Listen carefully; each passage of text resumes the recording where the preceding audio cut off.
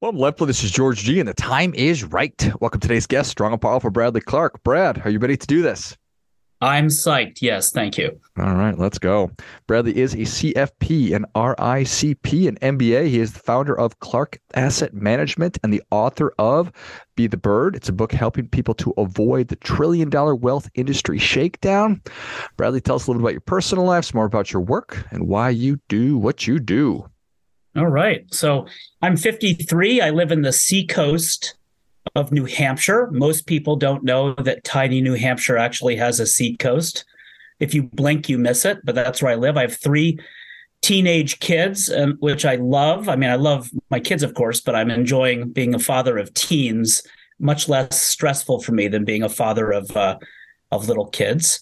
I'm a tournament bridge player, so in my spare time, I play competitive bridge. And then my vocation, my passion is really manifested in this firm that I created 6.5 years ago.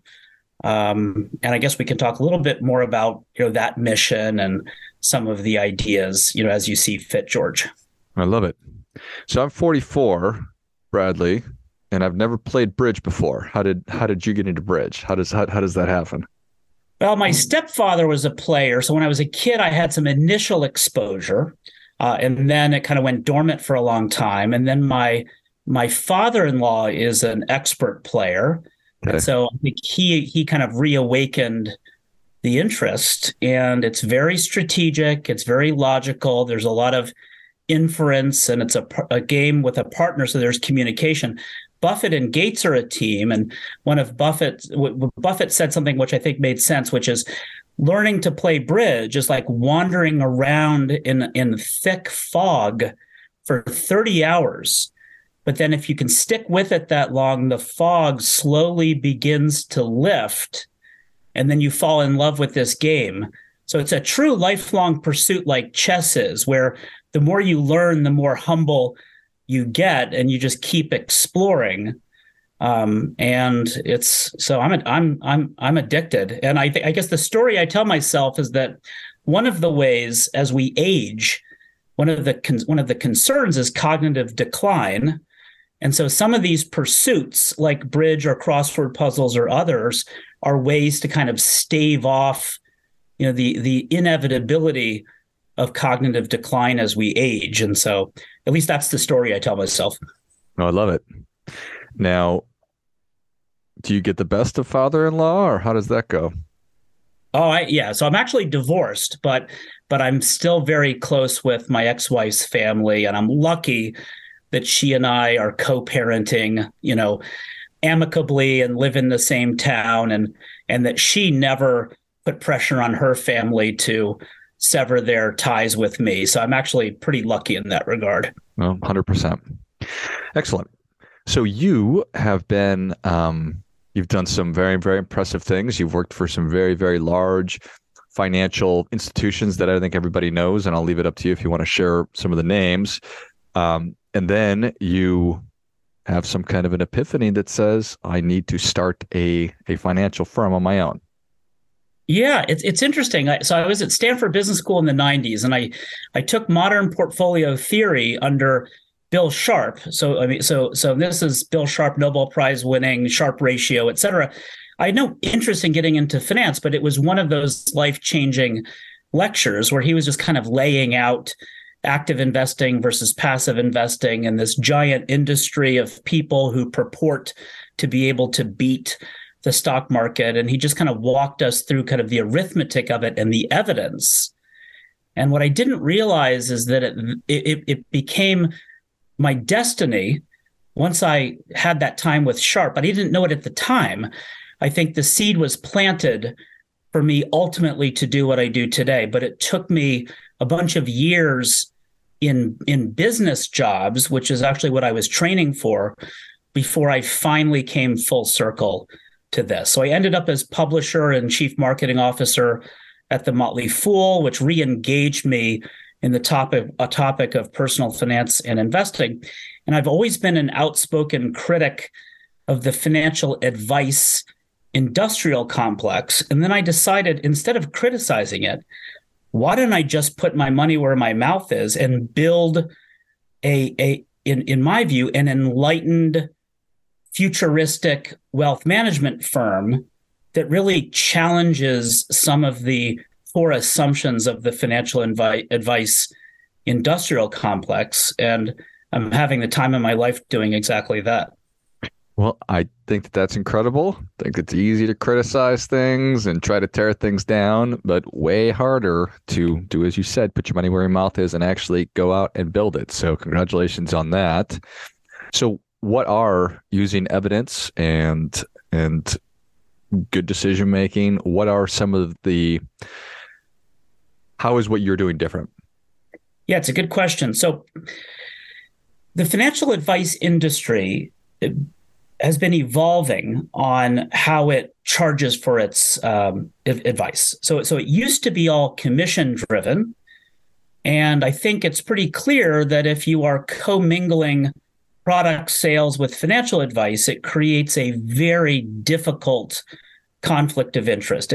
Now, there can be very good people with high integrity selling the products, but they are still hopelessly compromised with respect to commingling advice and sales.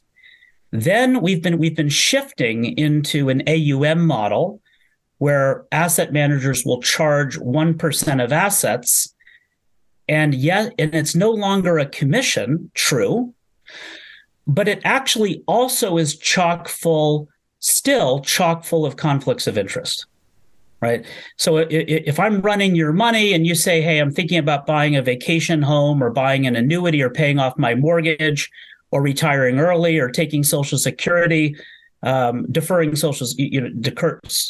security, all of these financial planning topics also represent conflicts of interest for somebody who's charging 1% of assets. So I believe that the tide is starting to turn, and that ultimately, a wealth management service for financial planning and investment management will be priced in a way that's more consistent with how attorneys or life coaches or accountants charge. I mean, imagine an accountant charging you a percentage of your income to prepare your taxes, right? It's preposterous. And so I do think ultimately the wealth management firm of the future will be virtual, lightweight, low overhead, technology infused, and will ultimately reject the 1% compensation model and shift to a retainer or flat fee. And I'm trying to be an example to younger advisors that you can actually build a successful business exactly like that. And one of my lines is, think about nurses and counselors and teachers and doctors. They work in what is often referred to as helping professions. I work in an industry, right? The objective is for someday this to become a profession and maybe even a helping profession. But we have to get past prevailing compensation models in order to have a chance of getting there. That's really interesting. Yeah. I don't think I've ever thought about nursing as an industry or this complex. It is certainly a healthy profession or even a vocation. And why should doling out financial advice be any different than that? Yeah, no, I think that's right. So, interesting. So I would say I guess that's my soapbox issue. But then there's lots of other things that I believe that not everybody else, believes. And I think what I've learned in my years is that it's actually very difficult to change a belief. It's hard to change a belief in another person. It's also hard to change your own belief, but it's not impossible, right? So this is about mindset and rewiring your brain and being open to new information. But belief is such a fascinating thing. And I think it's difficult to change the beliefs. Let's say you have an investor who believes that he's smarter than the stock market and can consistently pick stocks that outperform the stock market. It would be difficult to disabuse him of that belief, right? Whereas you have other people who say, hey, I think the evidence is clear. that if you outperform the stock market, it's luck and not skill. So that second person believes that it's better just to purchase the returns of the stock market, right? So those are just different beliefs that different people hold, and I happen to believe in that second one, but I don't judge people who believe the first. And how there's probably also, I don't know if it's a belief or not, but people are accustomed to transacting with the current financial industry. So when presented with an alternate model, how have people been receiving it? Is it confusing? Does it make sense? A little bit of both? It's a great question. It's hard for me. I mean, I will answer, but recognize that there's bias in my answer.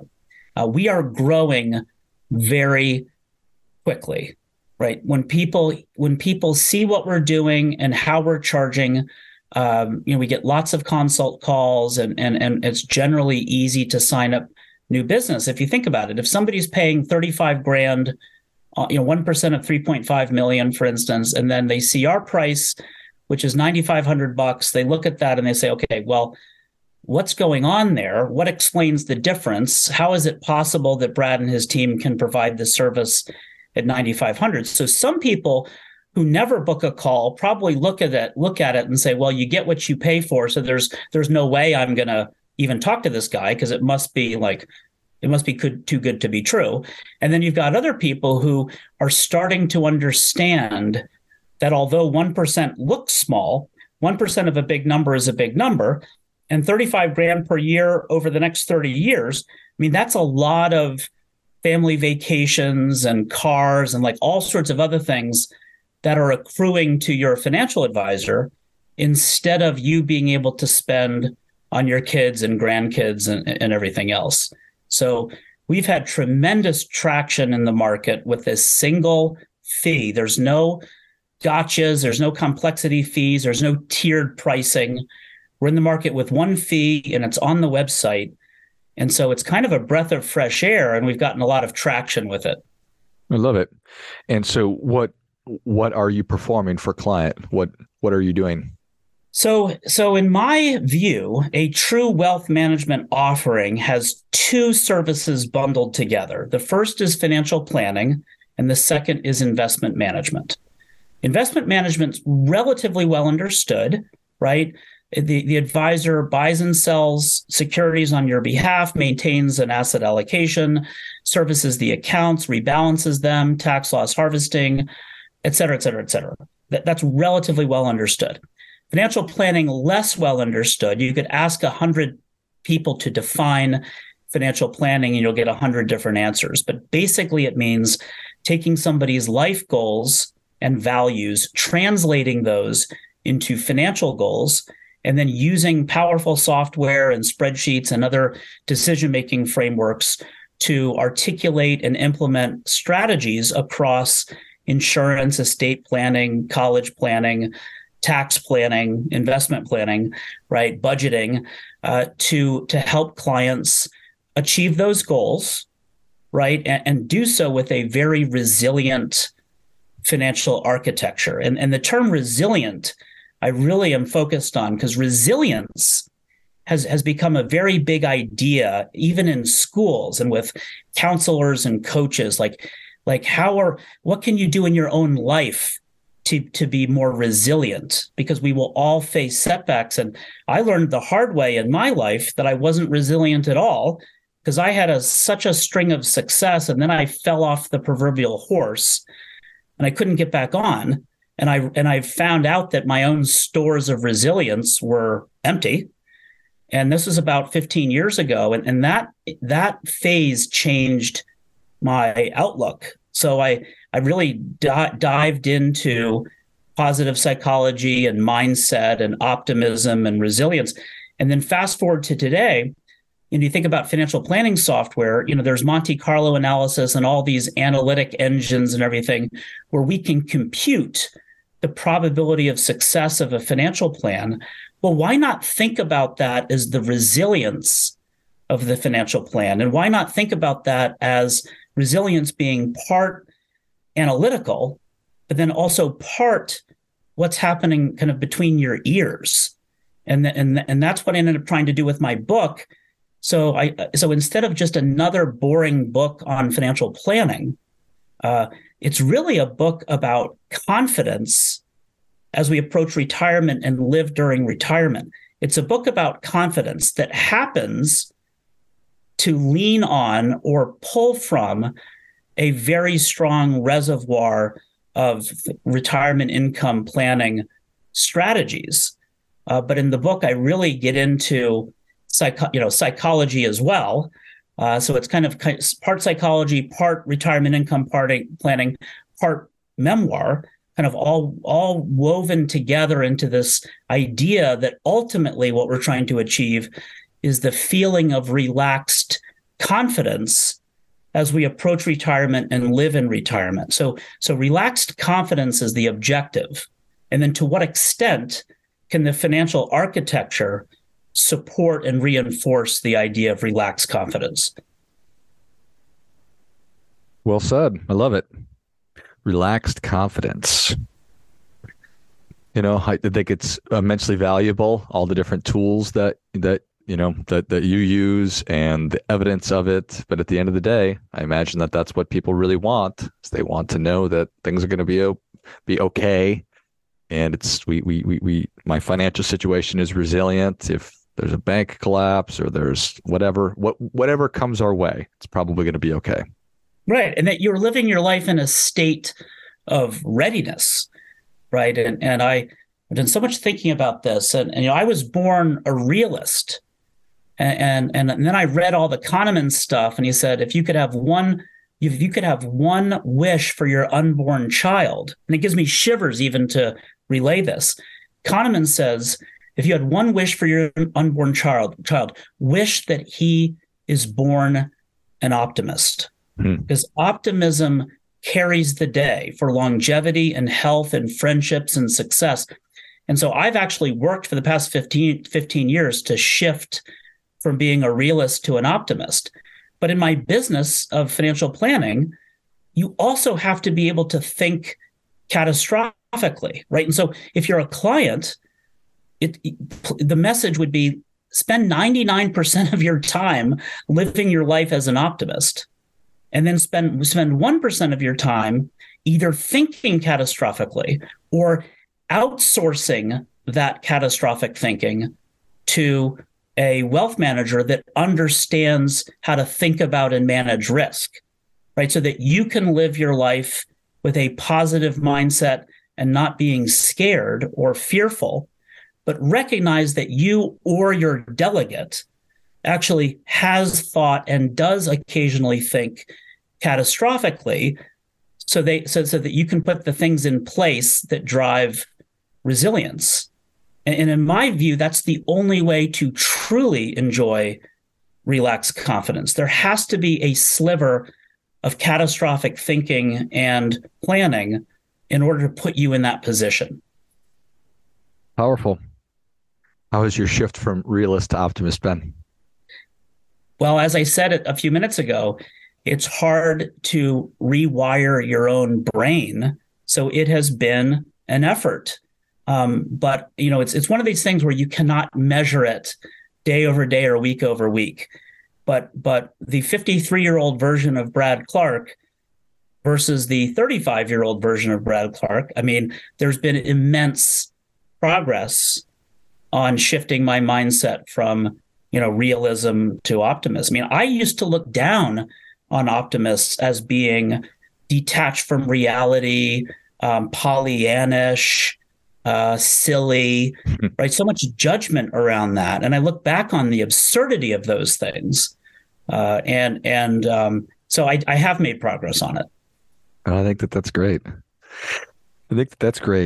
And I appreciate you sharing, and more so, I appreciate the consistent effort and recognizing that it's tough to measure it from yesterday or 2 days ago or whatever it might be. I think that's such a big key. And I love the idea about the importance of focusing and being 99% positive as much as you can be, but make sure that you have that 1% of the time you're spending on the negative to make sure that you're protecting yourself, or outsourcing that to somebody else who's going to be doing that work also. So very thoughtful, Bradley. Thank you. Sure. Well, and I appreciate you coming on too. Where can people learn more about you? How can they engage with the financial, with Clark Asset Management, and where can they get their copy of Be the Bird?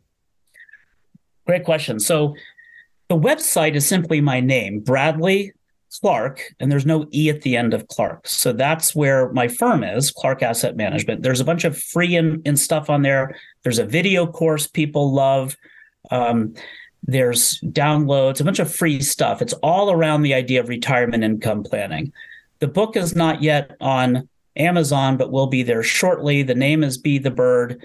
We also have an offer on the website, which is Bradley Clark /podcast offer. And that would just be for people that actually want to speak with me. It's not a sales call. It's just a chat about retirement income planning. And if you do that, we ship out a hardcover complimentary, copy of the book. Excellent. Well, if you enjoyed this as much as I did, show Bradley your appreciation and share today's show with a friend who also appreciates good ideas. Go to bradleyclark.com, BradleyClark.com, and check out the great resources that Bradley has created. And then go to bradleyclark.com/podcast offer and get your hardcover copy of the book. Have a conversation with Bradley. And I'm confident that you will very much enjoy his perspective as I have today. And I'm sure you have as well. So thanks again, Bradley. Okay. Thank you so much, George. Until next time, remember, do your part by doing your best.